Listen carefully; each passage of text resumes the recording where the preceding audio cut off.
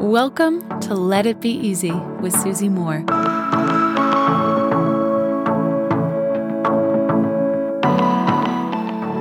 My friends, if you are lucky enough to have some elders in your life, maybe it's your grandparents, maybe it's your parents, if they're still around, are you spending enough time with them? Are you absorbing and soaking up their wisdom while you can?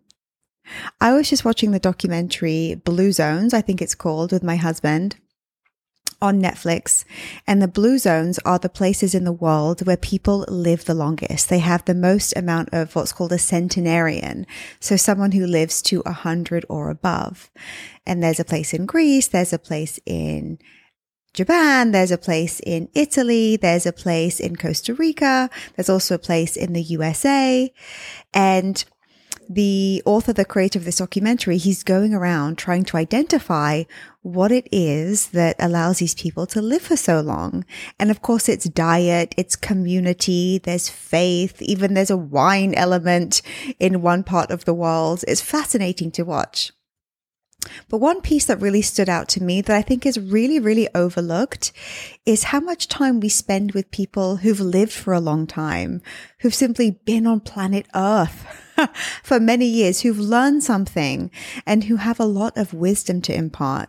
And because my parents were both a little older, so my parents both had me when they were 42, I never knew any of my grandparents, not even one of them. And I've always kind of envied, in the nicest way, people who have these kind of elders to look up to. And anyway, during the Blue Zones documentary, there was a story that was shared that I wanted to share with you today because I thought it was lovely. And I thought, I wonder if we're missing out by not paying attention, spending time with and listening to people in our lives, or maybe not even family, elders who surround us as part of our community, even elders we can seek out, maybe a next door neighbor, maybe a friend's grandparent, maybe somebody who goes to your church or who you just know as part of someone who lives in your neighborhood. Maybe this story could inspire you to spend a bit of time with them and perhaps even ask them some questions.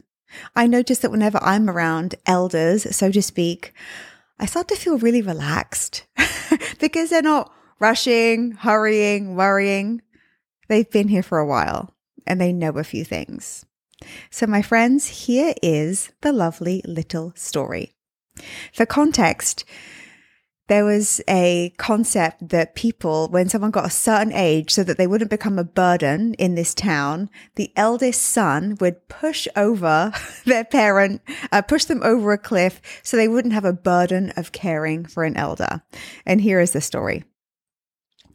The understanding of spending time with our elders and the value of that is best reflected in the story of the abandoned village of Gairo Vecchio. There's this old tale here that says, once upon a time, when old people became a burden to their family, the oldest son would take you to the top of a cliff and push you off. But one son secretly refused. He stuck his 70-year-old father into hiding, and over time, that son became incredibly accomplished.